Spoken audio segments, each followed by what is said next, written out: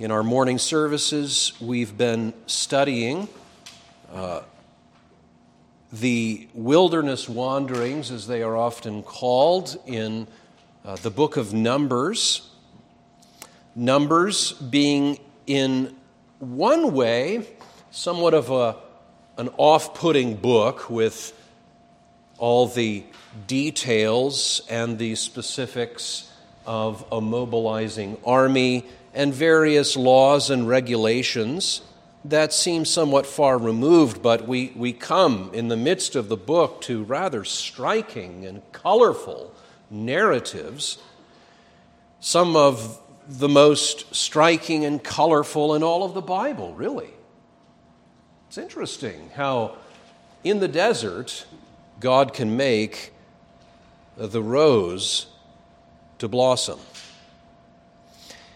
Now, in the desert, we have the people of God who have been brought from bondage out of Egypt, and they're going now, having made a detour to Sinai, to receive the covenant, the 10 Commandments of God. And they have gone all the way from Sinai up to the very border of the land of Canaan to possess it. And God appointed 12 spies first to go in, to search out the land, to do some reconnaissance, and after 40 days to bring back the report. Well, they do that, and there is good news. It is a great land. Look at these clusters of grape. Have you ever seen anything like it? It's just shocking. But there are these cities, and they're walled all the way up to heaven. And the giants are there. And when we cocked our heads and looked up, we felt like grasshoppers before them. That's the language that they use. And this bad attitude infects the whole congregation. Observe, your bad attitude can infect others. Don't infect others. But there were 2 of the 12 who believed. That was Joshua and Caleb. And they barely get out of the situation alive because the whole congregation is so convinced that they've got to get out of there, appoint a new leader, and go back to Egypt because it was better then. Funny how memory works. Isn't it funny how your memory works? And really, isn't it not so funny how your memory works or doesn't work?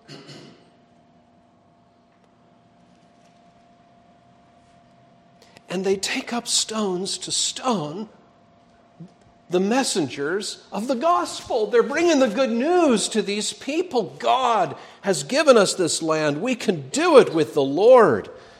Moses intercedes because God is about to destroy them all and make a new nation out of Moses. But Moses prevails with God. And God says, I forgive.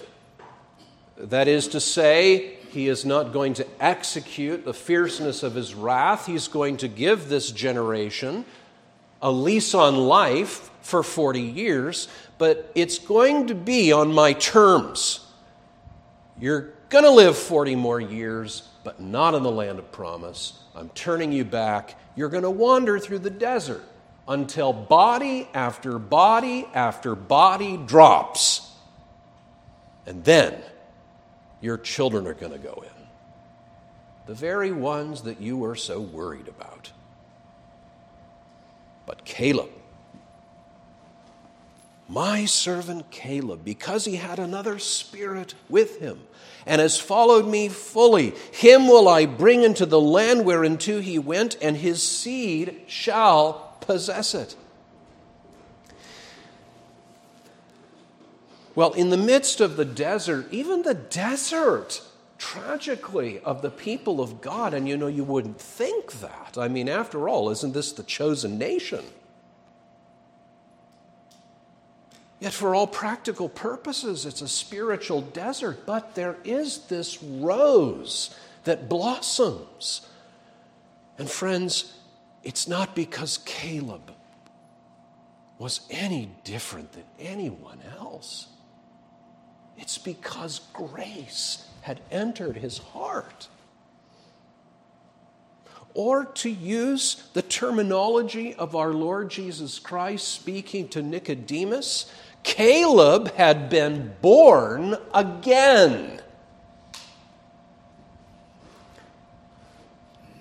So for just a few messages, we're hovering over verse 24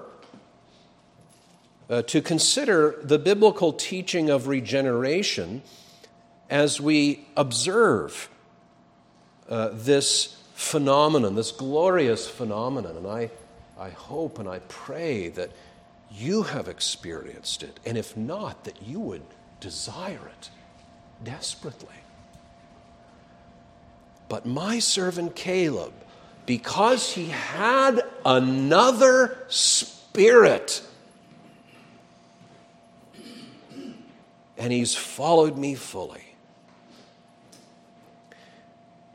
Well, last week we began with a kind of a working definition, perhaps a little Paul-like in its length and complexity, but we're breaking it down in order to study out the biblical truth, because we are interested in looking at the entirety of Scripture and its witness concerning this subject through the instance of heaven coming to earth in the rebirth of Caleb. So we're talking about the rebirth. We're talking about regeneration. What is it? It is that inner, spiritual, sovereign work of God in Christ by His Spirit.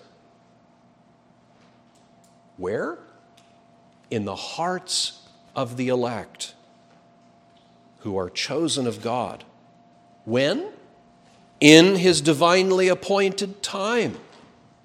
And in virtue of Christ's death and resurrection, by this rebirth, by what we are calling this regeneration, these chosen sinners, though wholly dead in trespasses and sins, their whole beings are averse to God.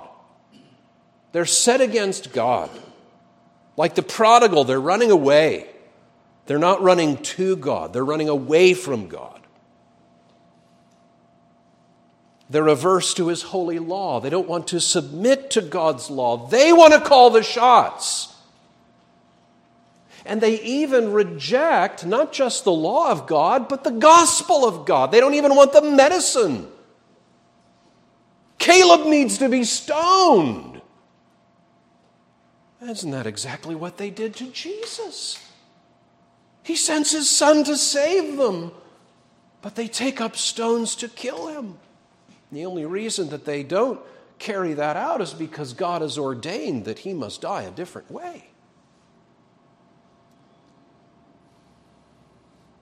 But at that moment of God's good pleasure, this sinner is instantaneously and radically transformed, spiritually resurrected, awakened from sleep under the gospel preaching.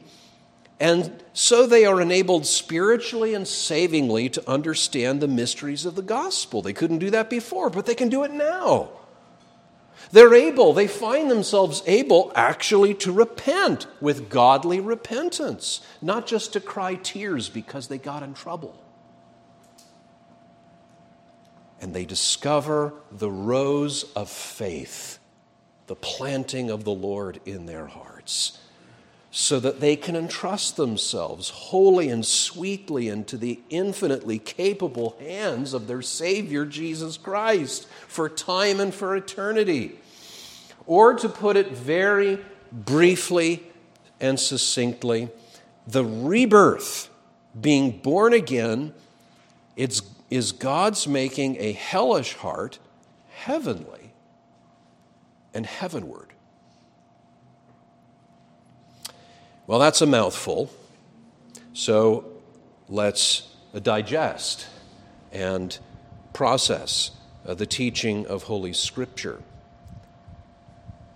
on this subject. But my servant Caleb, because he had another spirit with him and has followed me fully. We considered last time the author of regeneration, that is God the Father, Son, and in particular the Holy Spirit. The reason why Caleb had another spirit is not because he got it from mom and dad. What he got from mom and dad was a sinful nature. But he was born of God.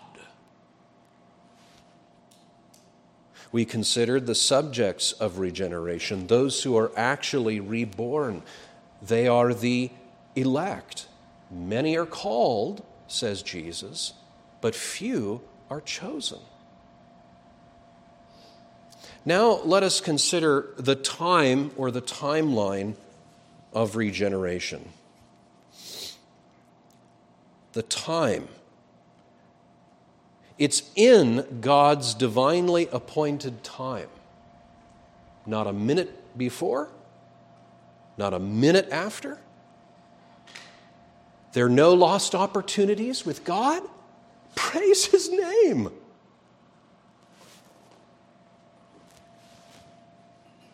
There's nothing that gets in the way and derails God's plan. No, He was just not able to pull it off. How many business opportunities are we still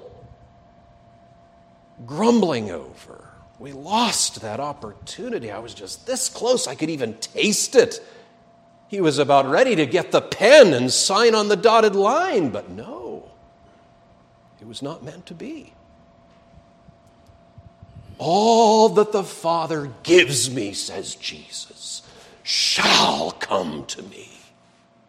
And he that comes to me, I will in no way cast out. So it's in His divinely appointed time. Now that time really begins in eternity. The rebirth, whether Caleb or Joshua, Abel, who had faith, whether it's Lydia, whose heart the Lord opened, it's the Lord's good pleasure from all eternity. And I think we have something that is at the very least suggested by the words that the Lord spoke to the prophet Jeremiah.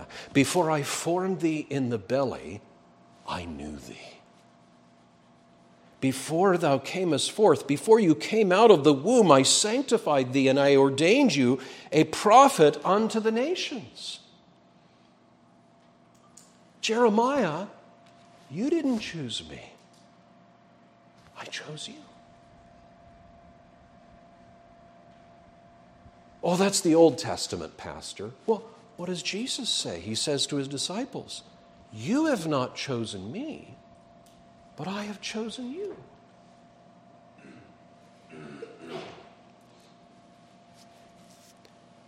Now, boys and girls,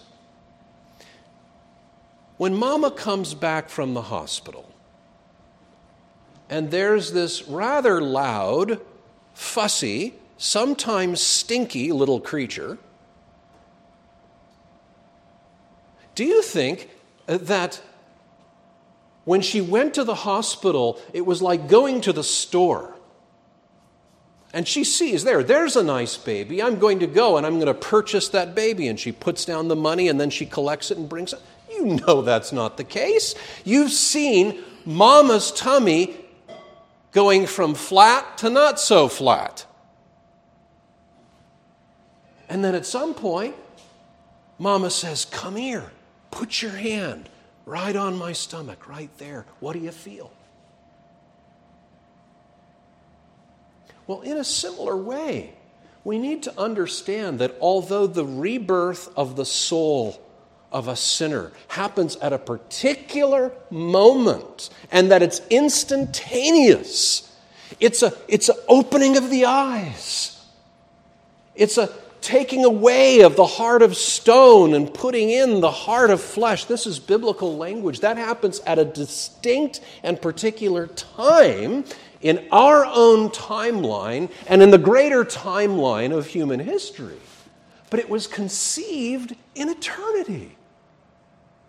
So we need to start there.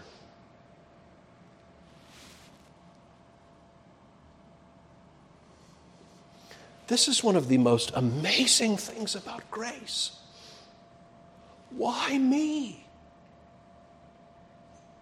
Why me? And I wasn't simply, says the Christian, I wasn't persuasive at all, as though God was looking at a number of children that I could possibly adopt, and this one's better than that one, so I'll pick. God knew all about my heart. I didn't love him. I didn't fear him. I was doing what I wanted to. And he knew all of that in advance, and yet he loved me. I have loved you with an everlasting love. That's what God says of his people. All those whom the Father gives to the Son. Whom he did predestinate, notice this chain here. Whom he did predestinate, them he also called. And that's not just the outward call of the gospel, that's that powerful, almighty call that like can I use science fiction terminology, like a tractor beam that fastens on the object, on the other ship, and it draws it irresistibly. And that doesn't mean that when the believer is reborn that he's resisting, although sometimes, C.S. Lewis said that God drew me kicking and screaming. But the sweet thing is that his call implants the sweetness and the love and the grace that softens so that I want to come. And so that I despise myself for even procrastinating. So why haven't I done this before?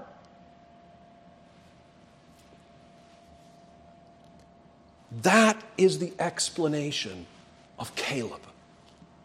And that is the explanation of every single Christian, every believer who has ever lived in this world. But my servant Caleb, because he had another spirit with him, and he followed me fully. That's why he believed. I mean, what else accounts? What else accounts for the fact that he differed from the 10? Was it because he had just better moral DNA? That's not how Paul describes humanity in Romans chapter 3. There's none righteous, no, not one. There's none that understands. There's none that seeks after God. Wait just a moment, Paul. What about Caleb? He followed me fully. That's because I gave him another spirit. That's grace, friends. That's grace.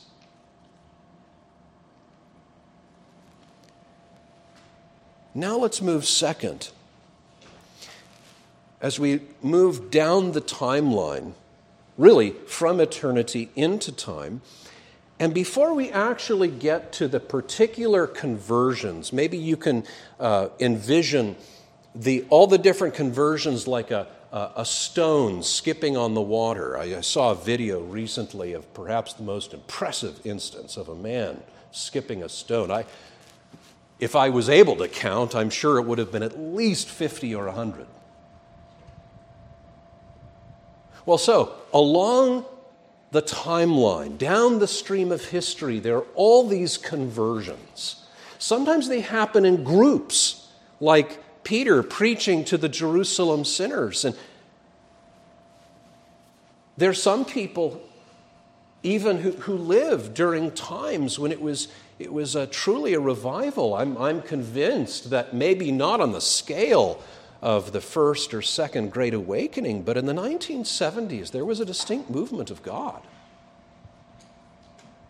I know many people who came to personal faith in the Lord Jesus Christ in the 1970s. Is that because there was something in the water? Now, friends, I'm all for sociology, but you have to factor in the act of God. This is a heavenly thing. This is something where heaven comes down to earth. But before we get to the point at which the stone touches the water at my conversion or your conversion or anyone else's, until that very last one is gathered in and then the Lord Jesus Christ returns, let's slow things down just a bit, because we need to look at another point in time that is absolutely decisive. And that is the cross and resurrection.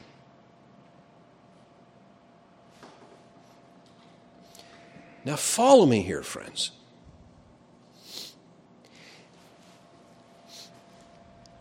The reason why our eyes are opened, well, yes, it's because we heard. Faith comes by hearing, and hearing by the Word of God. And yes, the reason why our eyes were opened is because the Holy Spirit overcame all our resistance and put a sweet principle of surrender in our hearts. There's no other reason. There's no other way to explain it. And yes, it's because ultimately in the council of peace in all eternity, not for any virtue in me, but He had mercy even before I was born. Before the children were born, Romans 9, neither having done any good or evil, that the purpose of God according to election might stand, not of him that works, but of him who calls. But without the cross and the resurrection, there is no new birth. Now follow me. Christ, in order for us to be forgiven, Christ had to die. He had to die on a cross hanging between two thieves, because your sins and mine are that bad. God is angry at you, He's angry at me until we take His freely offered gift of His Son who bled and died in the place of wicked sinners.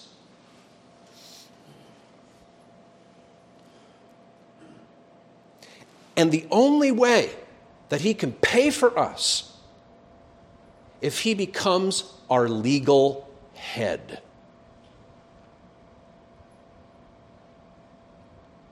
You see, He takes on the legal position of what the Bible, this isn't just a theological term, this is in Hebrews, the Bible calls Him a surety.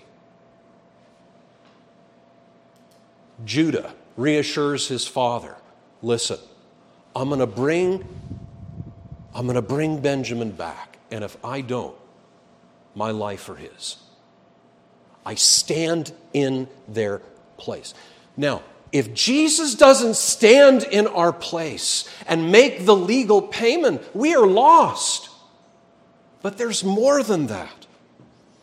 Jesus is not just the legal head, he is what we might call the actual or the mystical head of his church. You see, he not just represents his people, he is actually united to his people.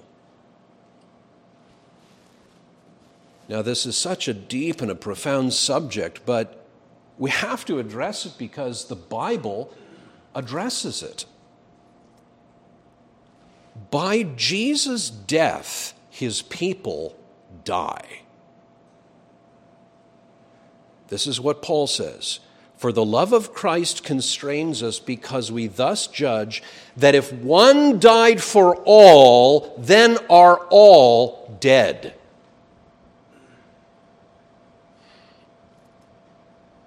Now, he's clearly not talking about physical death. What he's saying is that something happened at the cross that both paid for the sins of his people, but it also dealt a death knell to the power of sin and death for his people. Think of it like this.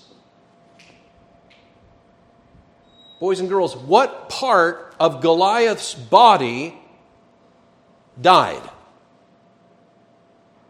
Well, you say all of it. But where did it start? It started with that one stone hurled through the air and strikes him in the head. At that point, because the head is connected to the body, death enters the head, and then death passes down to the body. This is a great mystery. But if you're a Christian, it's your mystery. And it may be difficult, but you should try to understand it because it's the explanation of your life, of your hope, of your happiness. In fact, if you're ever going to overcome sin in your life, you better learn this now. This is Romans 6. Listen, if we have been planted together, who's the we? Christians. We have been planted together in the likeness of his death. Verse 6, knowing this, that our old man is crucified with him, that the body of sin might be destroyed, that henceforth we should not serve sin. You see, our problem before the new birth is very, very manifold, very complicated, but one of them is the power of sin. I'm just enslaved to it. These lusts I can't break free. The bitterness, the envy. I'm just a slave, and the motions of sins, Romans 7, which were by the law, did work in my members to bring forth fruit unto death. Friend, if you are not reborn, however polished you may look, you are a slave to sin. You are in bondage to it, and it will have you dead. But there's good news. The good news is that Jesus has died, and he has broken the power. He has broken the power of sin and death. Now, just because it doesn't instantaneously happen with every believer, that doesn't minimize the reality. Any more than Goliath's toes went cold last meant that the body wasn't dead.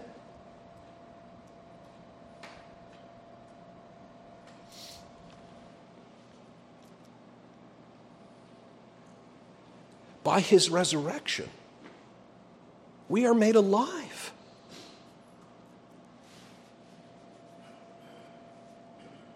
Jesus said, unless a grain of wheat falls into the ground and dies, it remains alone. But if it dies, it brings forth much fruit.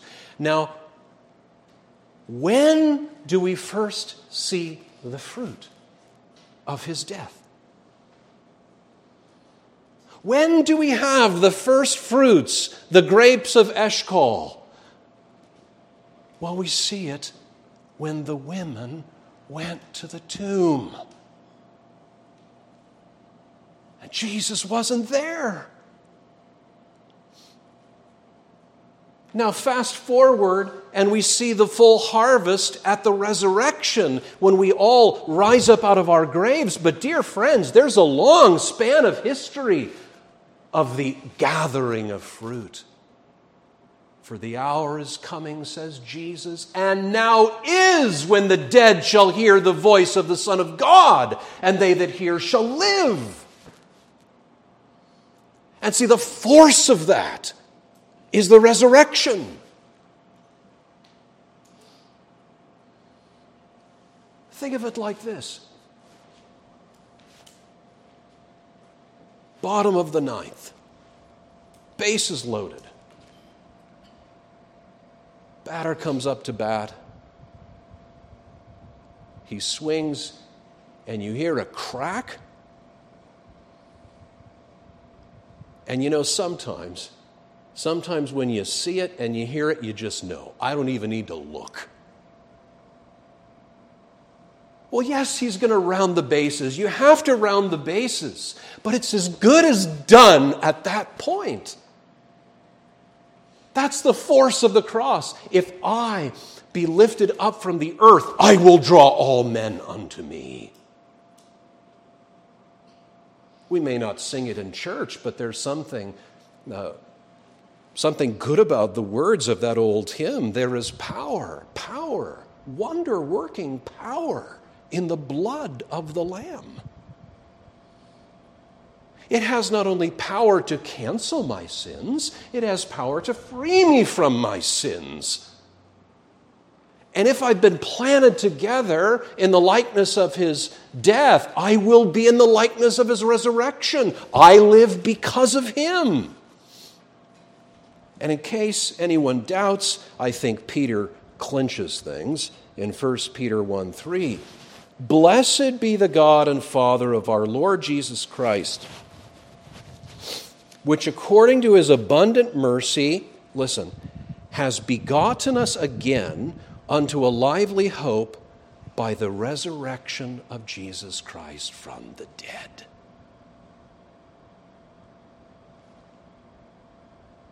He is risen. And every conversion of every sinner that the Father gives to him is his mystical body coming to life, because he is the head.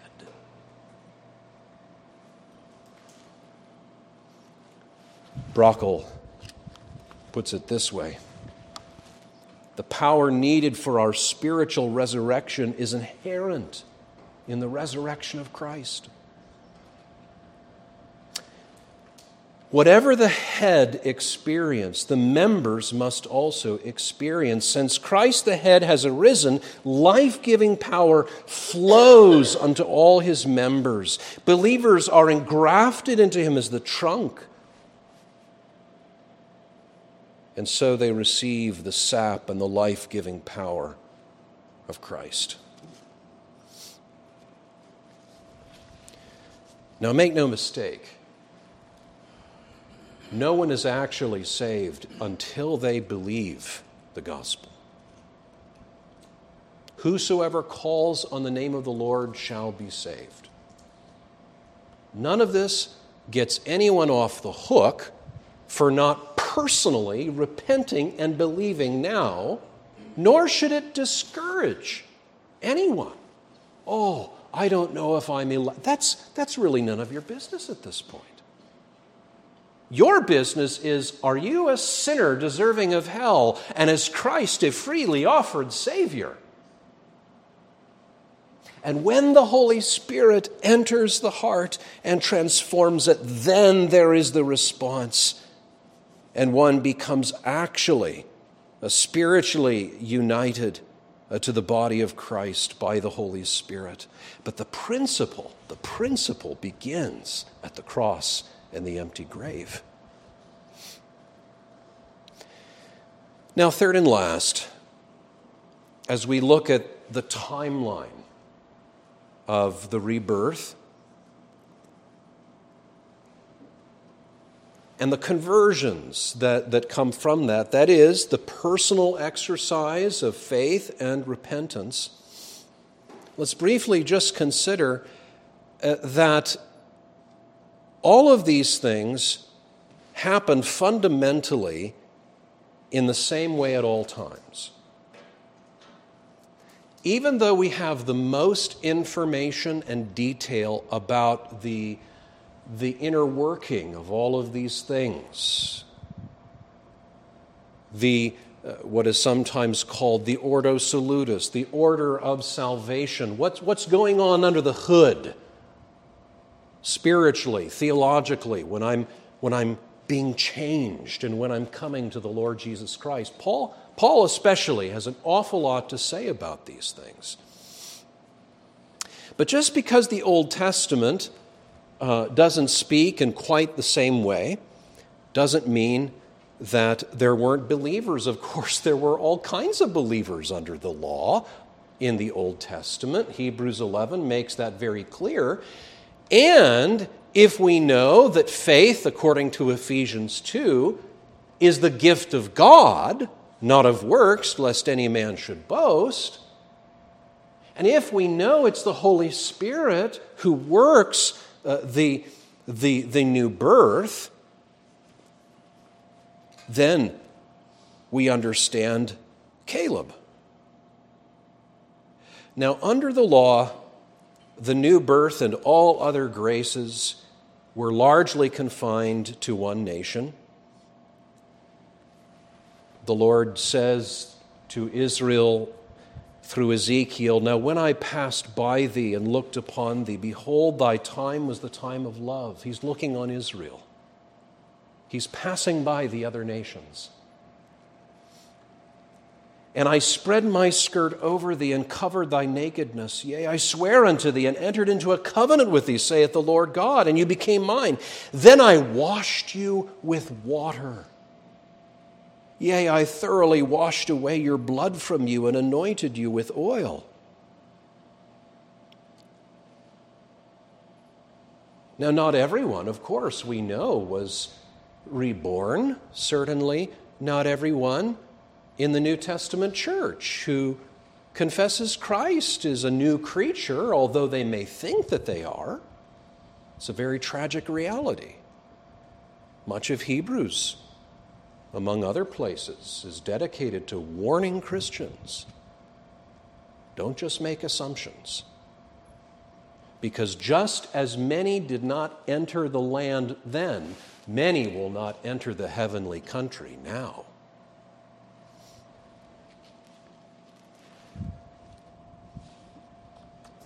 Now, they were born again and had faith, as many as were truly the Lord's,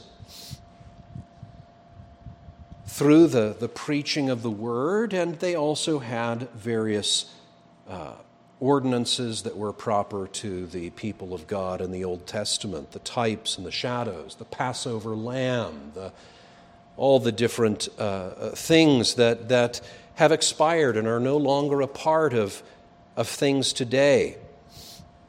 And although the Spirit had not been poured out according to Joel 2, and as we have it fulfilled in Acts 2, we're not to think that the Spirit wasn't present. This was, if we can put it this way, this was the time of the early rain.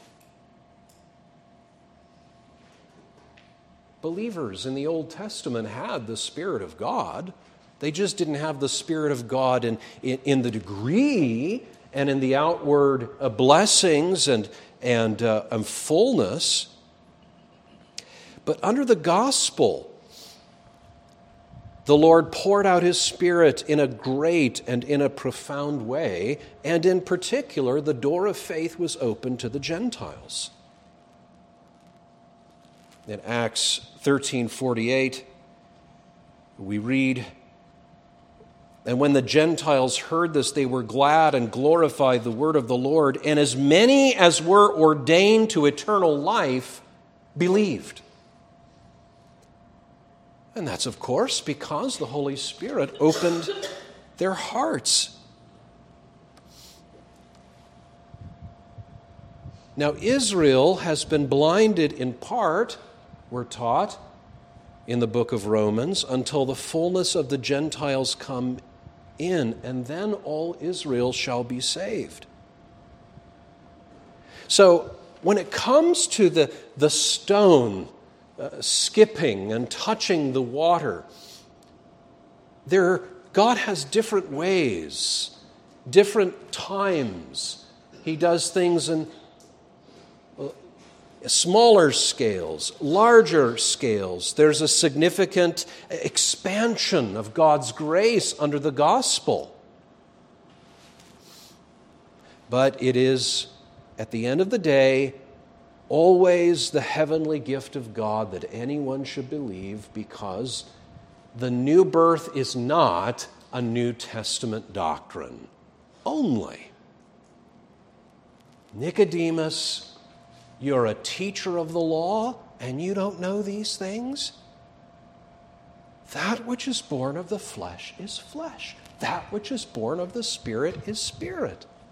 This is the state of mankind, not just of Israel. Often we talk about Romans 1 and 2 as like the two barrels of a double-barreled shotgun. The Gentiles first are condemned. All the Jews, you better not boast. You're just as sinful as well. So let no one boast. There is salvation only in the Lord. Now, when it comes to our own rebirth, we should understand that we are saved individually. We are saved corporately. That is true, and we shouldn't miss that. The Bible often speaks about the rebirth and the transformation and deliverance of God's people in the first person plural. He has delivered us from the power of darkness and translated us into the kingdom of His dear Son. But make no mistake, every single individual whom the Father has given to the Son shall at the appointed hour be saved. Individually. And immediately, apart from any other effort by man. Paul says concerning himself, "But when it pleased God, who separated me from my mother's womb and called me by His grace to reveal His Son in me, that I might preach Him among the heathen, immediately I conferred not with flesh and blood." Paul is saying, I had been set apart from the womb, but there was a distinct and a particular moment. It is the Lord's good time. It has nothing to do, even though the Lord uses individuals to share the gospel, to read the Bible, maybe to give a tract, or especially to come to church and hear gospel preached. God uses all these things. But don't think that it's a 20-80 proposition, or a 10-90, or a 5-95. It is all God. In fact, that is what is so striking, that God chooses the foolishness and the weakness of... What is a preacher? What is he? He's nothing. What is this voice? It goes out, and just like a vapor, it just dissipates. 60 minutes later, what was it that he said? I mean, let's admit it. We don't all remember everything that's said.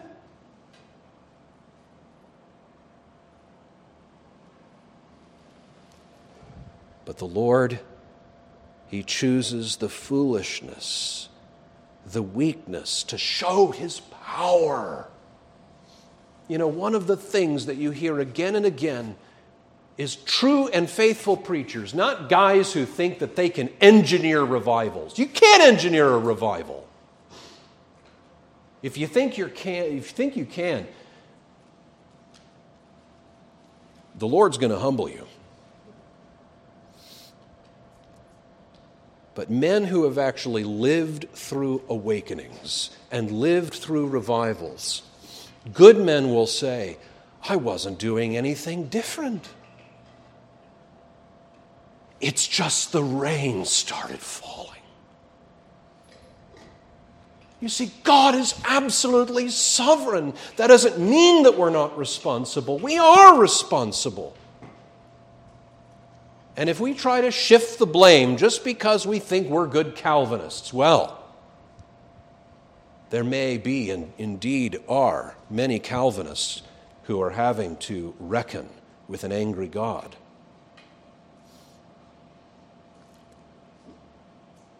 But God, He is the one who makes everything beautiful in His time.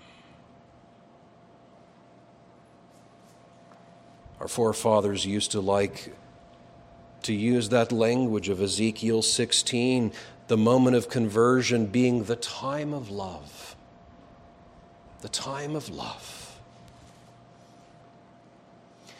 Well, as our time has expired, very briefly, as you wait on the conversion of friends, loved ones, maybe your own child, bide God's time. The wind blows where it wills. You cannot harness the wind. You can do it for a moment, but then it changes. That doesn't mean don't be passionate in your prayers. That doesn't mean continue living a godly life before them. That doesn't mean stop from time to time pointing them to the way to Christ. But bide His time. Pry not behind the curtain. And if you have been visited and you remember your time, cherish that time. For many of us, it was a sweet time. For some of us, we find that it was a better time. And maybe we have left our first love. The Lord remembers. He remembers the day of espousals. But where are you? Where are you? If that glow is gone dim, seek to rekindle the sweetness of that time. And always seek the Lord while He may be found. Call upon Him while He is near. Make no excuses saying, well, if I'm unconverted, there's nothing I can do about it. I don't know if I'm elect. There's nothing I can possibly do to change my circumstances. No. Seek the Lord while He may be found. Call upon Him while He is near. Seek Him. And if you seek Him, you will find Him. May God add His blessing to His name's praise. Amen. Please rise.